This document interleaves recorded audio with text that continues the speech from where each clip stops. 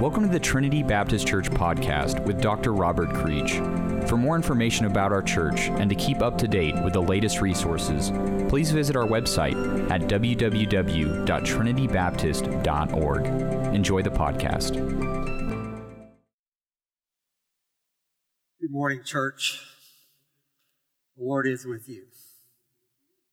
Jacob, Melinda and I have twice gotten to hear the Gettys present, and if you think of concerts as sitting in a pew and listening to somebody else sing, it's a different experience altogether. It's a congregational worship experience, and people sing, and it's really quite wonderful and very powerful. I hope you're able to experience that with them. You all remember Job, do you not, and his story? Righteous man, he had family and he had wealth and respect and health. And then through a series of tests that came his way, all of those things were taken away, one after another. He lost his wealth, he lost his children, he lost his own health, he found himself in chronic pain, and he could not possibly understand why this was happening to him, because he believed, like his world believed, and like people still often believe in our world, that bad things just don't happen to good people. And he was a righteous man, and these things were happening to him, and all he could think of was, there must be something wrong in my life. He had 4 friends who came to visit him, to comfort him: Eliphaz the Temanite, Bildad the Shuhite, Zophar the Naamanite, and Elihu the Buzite. And the 4 of them came to comfort him. And they did a really smart thing for a week. They just sat with him in silence and said nothing. But here was their friend suffering these ways, and all of their piddling theology told them that he wouldn't be suffering if he hadn't had some great sin in his life. And so they began to speak to Job, and they are not comforters. They just offer to him their awful theology and just say, just admit it, confess your sin, turn it over to God and be forgiven, and all of the things will be restored. And Job argues back with them and protests his innocence. And for 36 chapters in this book, Job wrestles with, and his 4 friends, with these tiny ideas right there in the midst of his own agony and chronic pain. He called out for answers. He would call out to God and say, God, I need an answer from you. I need to know why this is happening to me. I'd take you to court if I could, but when I got there, guess who the judge would be? So Job's feeling small and insignificant and confused, and feels he is suffering unjustly. He wanted God to answer him. And finally, in chapter 38, Job got what he wanted.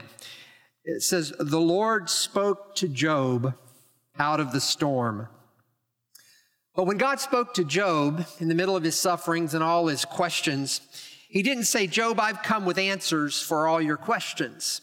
He said, I've come with questions for all your answers. Then in the next 3 chapters, God floods Job's heart and mind with a torrent of questions that fall from heaven upon Job's head. And they challenge Job's wisdom, and they challenge the wisdom of his friends and of his culture, and they challenge our wisdom as well.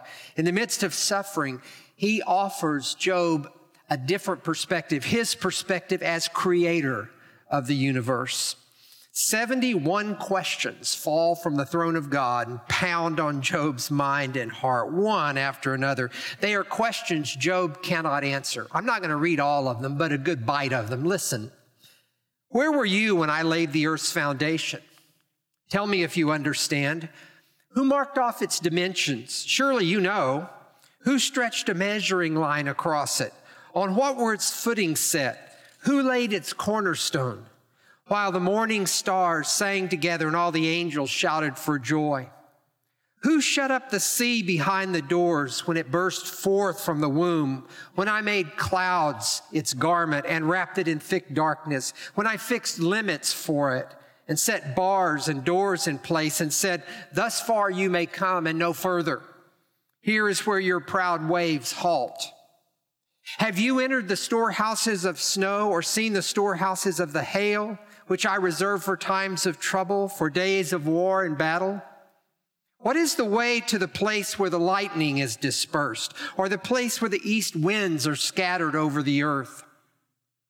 Who cuts a channel for the torrents of rain and a path for the thunderstorm, to water a land where no one lives, an uninhabited desert, to satisfy a desolate wasteland and make it sprout with grass? Can you bind with chains the Pleiades? Can you loosen Orion's belt? Can you bring forth the constellations in their seasons, or lead out the bear with its cubs? Do you know the laws of heaven? Can you set up God's dominion over the earth? Can you raise your voice to the clouds and cover yourself with a flood of water? Do you send the lightning bolts on their way? Do they report to you, "Here we are"? Who gives the ibis its wisdom, or gives the rooster its understanding? Who has the wisdom to count the clouds? Who can tip over the water jars of heaven when the dust becomes hard and the clods of earth stick together? Do you hunt prey for the lioness and satisfy the hunger of the lions when they crouch in their dens or lie in wait in a thicket? Who provides food for the raven when its young cry out to God and wander about for a lack of food? Do you know when the mountain goats give birth? Do you watch when the doe bears her fawn? Do you count the months till they bear? Do you know the time they give birth? Who let the wild donkey go free? Who untied its ropes? I gave it the wasteland as its home, the salt flats as its habitat. It laughs at the commotion in the town. It does not hear a driver shout. It ranges the hills for its pastures and searches for any green thing. Will the wild ox consent to serve you? Will it stay by your manger at night? Can you hold it to the furrow with a harness? Will it till the valleys behind you? Will you rely on it for strength? Will you leave your heavy work to it? Can you trust it to haul your grain and bring it to your threshing floor? The wings of the ostrich flap joyfully, though they cannot compare with the wings and feathers of the stork.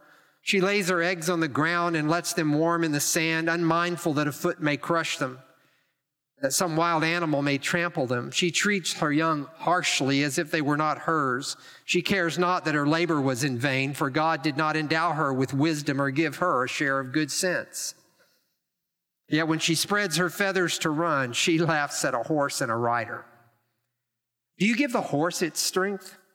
Do you clothe its neck with a flowing mane? Do you make it leap like a locust, striking terror with its proud snorting? It paws fiercely, rejoicing in its strength, and charges into the fray. It laughs at fear, afraid of nothing. It does not shy away from the sword. The quiver rattles against its side along with the flashing spear and lance. Does the hawk take flight by your wisdom, spread its wings toward the south? Does the eagle soar at your command and build its nest on high? It dwells on a cliff and stays there at night. A rocky crag is its stronghold. From there it looks for food. Its eyes detect it from afar. Its young ones feast on blood. And where the slain are, there it is. That's a few of the questions. It doesn't sound much like an answer to Job's suffering, really, does it? Not a single statement that God gives Job in his answer begins with "because," or "let me explain," or "let me help you understand." Instead, Job is asked to ponder questions bigger than his brain. Carl Sagan, the astrophysicist, atheist, who hosted a popular show when I was a kid called Cosmos, used to try to demonstrate our apparent insignificance by pointing out that our sun was only a moderately sized star in the corner of the Milky Way galaxy, a system of 100 billion stars, which was only one of 100 billion galaxies. And planet Earth was just a speck of dust in that. And each one of us 7 billion people on the planet is only a speck of dust on the planet who lives only 75, 80, 90 years, which is a split second compared to cosmic time. That makes you feel a little insignificant, doesn't it? It's a little bit of what Job was expected to feel right there. And he's supposed to understand, as we are, that this is not all about us. To think that a creature of our size and our brief experience could comprehend the order and the maintenance and the creation of this vast universe in its details, the intricacies of life on just this planet, much less the universe. To think that we could do so would be foolish. God seemed to think so. And he heard God's questions. Eventually, Job began to think so too. When we read that barrage of questions that falls on Job, we should also begin to question our own wisdom, the piddling orthodoxy of our own world that says this whole creation is for us. It's made up of what we have come to call natural resources, meaning things that we can access and use however we wish to use them. Creation is primarily for us. The more, the better. Growth is progress. Perhaps it's even inevitable. That's the way we've come to think. And those piddling ideas are no less valid than those awful theology of Job's friends about suffering. It's pretty clear from God's questions that this place is not about us. It's for God. God questions Job about his proficiency in geology and meteorology and oceanography and astrophysics and astronomy and biology and zoology. That's quite a final exam. These are questions Job had no capacity to answer. Where were you, God asked, when I formed the earth? When I laid out its lines and called it into being? Do you know how it all works? Do you know how it all fits together? Do you even see it all? No. It's not for you primarily. It is for God. God enumerates this vast number of species on earth and all their intricacies and his knowledge of them. There's one species that's conspicuously absent from God's questions, and that's the human. He talks about all of creation, but not about the human, not about us.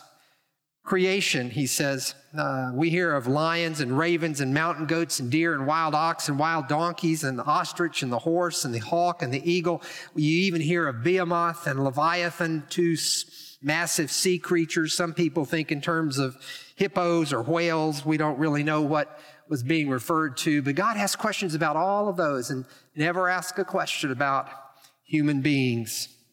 But it is our selfish, self-centered view of the world that thinks that somehow the sun orbits about us and this is all about us in this vast universe that God created. What is this? Who is this creation for? We've read these texts 2 weeks before, but listen again. Revelation 4:11. Thou art worthy, O Lord, to receive glory and honor and power, for thou hast created all things, and for thy pleasure they are and were created.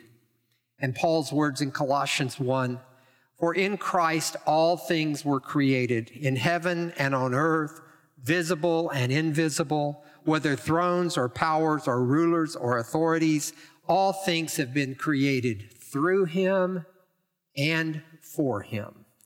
This is who creation is for. You know, if it's primarily for us, it's really a pretty big waste. We experience such a tiny fragment. Here we are on Earth, and the universe is scattered with anywhere between 100 billion and some say a couple of trillion galaxies that grace our observable universe. 46 billion light years separate them from one another. And that's a little bit much for my brain. The Hubble telescope and now the James Webb telescope have helped us to see parts of creation we've never even seen before. Space is unfathomably vast, and there's a possibility of multiverses. My astrophysics scientist friends tell me at Baylor, and I have no idea what they're talking about. That when God created this universe, he said it was like a pot of water boiling. You don't expect just one bubble to boil up, do you? That God may have created many, many universes. It's for God. It's not for us. Most of it, by far most of it, human beings, human eyes will never even see. But God sees every part of it all of the time. And like the incomprehensible vastness of cosmic space, cosmic time is also a clue that maybe creation isn't for us. Our little tiny brains strain to take it in. We've only been around for a short time. Suppose if we had a history of the universe written in a term of set of books, 14 volumes of books. Each volume covers the history of 1 billion years. Every page in it is there's 1,000 pages, each one a billion years. Each page of 100 lines covers 1,000,000 years. Every line of 50 words covers 10,000 years, and every word covers 200 years. God spoke the universe into being in volume 1, page 1, word 1, line 1. Our solar system doesn't show up till volume 10. And God doesn't create life on this earth until volume 11. Dinosaurs don't appear till 240 pages from the end of the last volume, and they go extinct 65 pages from the end of the last volume. Human beings don't appear until near the top of the next to last page. And Western civilization, everything we know about art and science and music and all of that Western civilization shows up on the last line of the last volume. Jesus Christ walked the earth 10 words ago. You think this is about us or is it about God? All of it, we are insignificant. We're a part of it.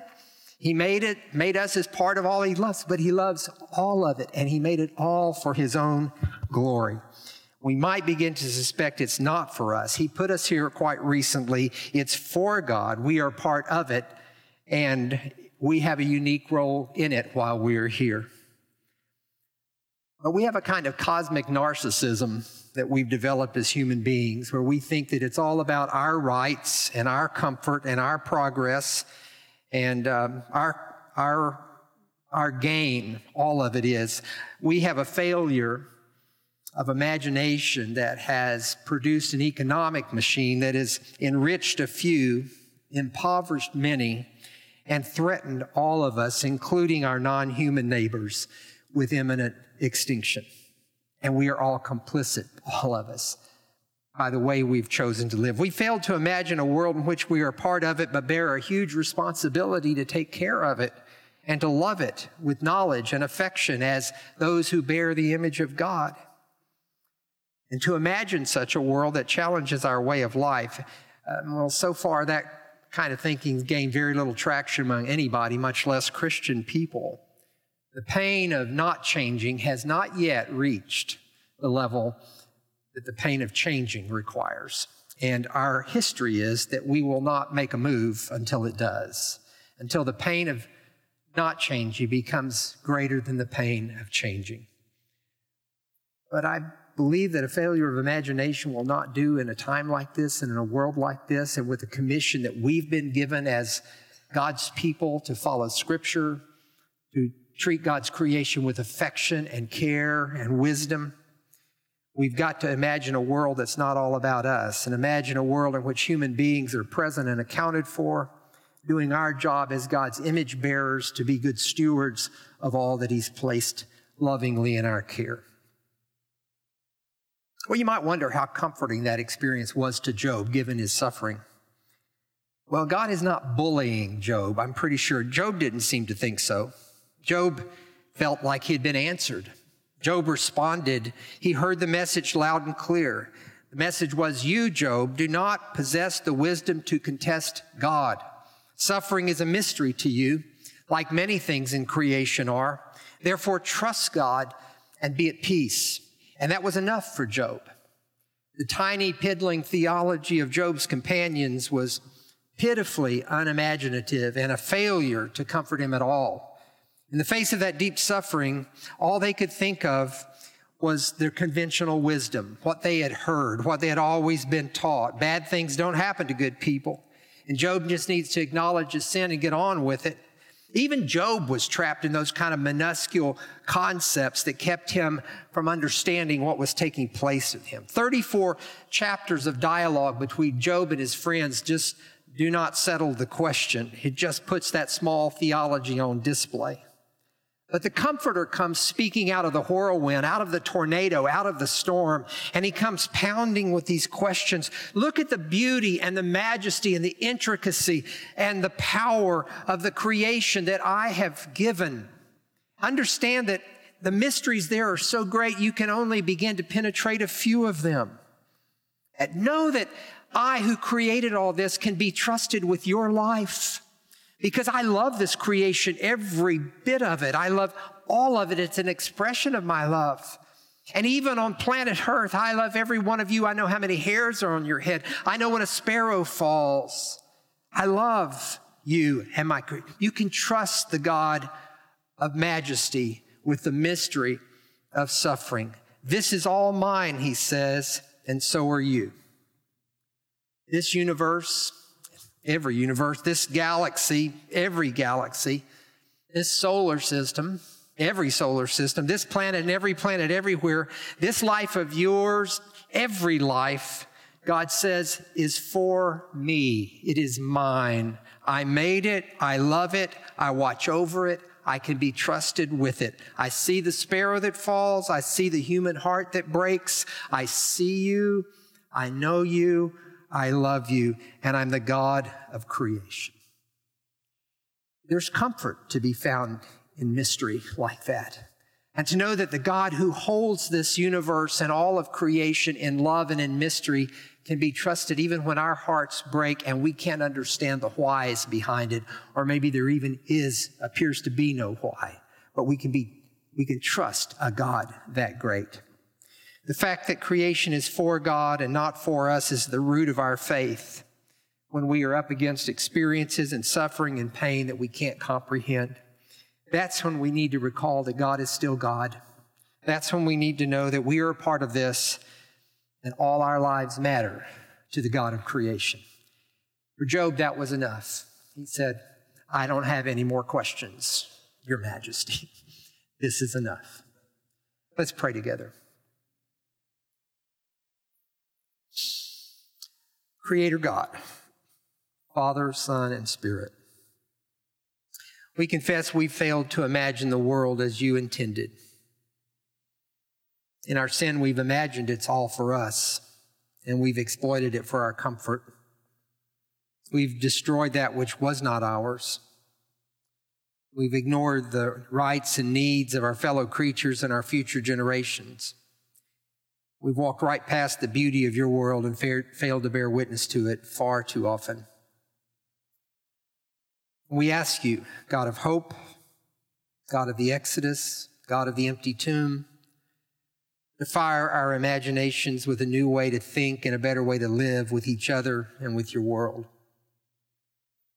We ask you to inflame the imaginations of scientists and poets and engineers and artists and preachers and scholars and politicians and citizens, so we might learn to live and to do your will on earth as it is in heaven, longing and always hoping for the new heaven and new earth which you've promised us. This is our prayer in Jesus' name. Amen. We hope you enjoyed your segment of the Trinity Baptist Church podcast with Dr. Robert Creech. Join us next week for another segment. For more information about our church, please visit our website at trinitybaptist.org.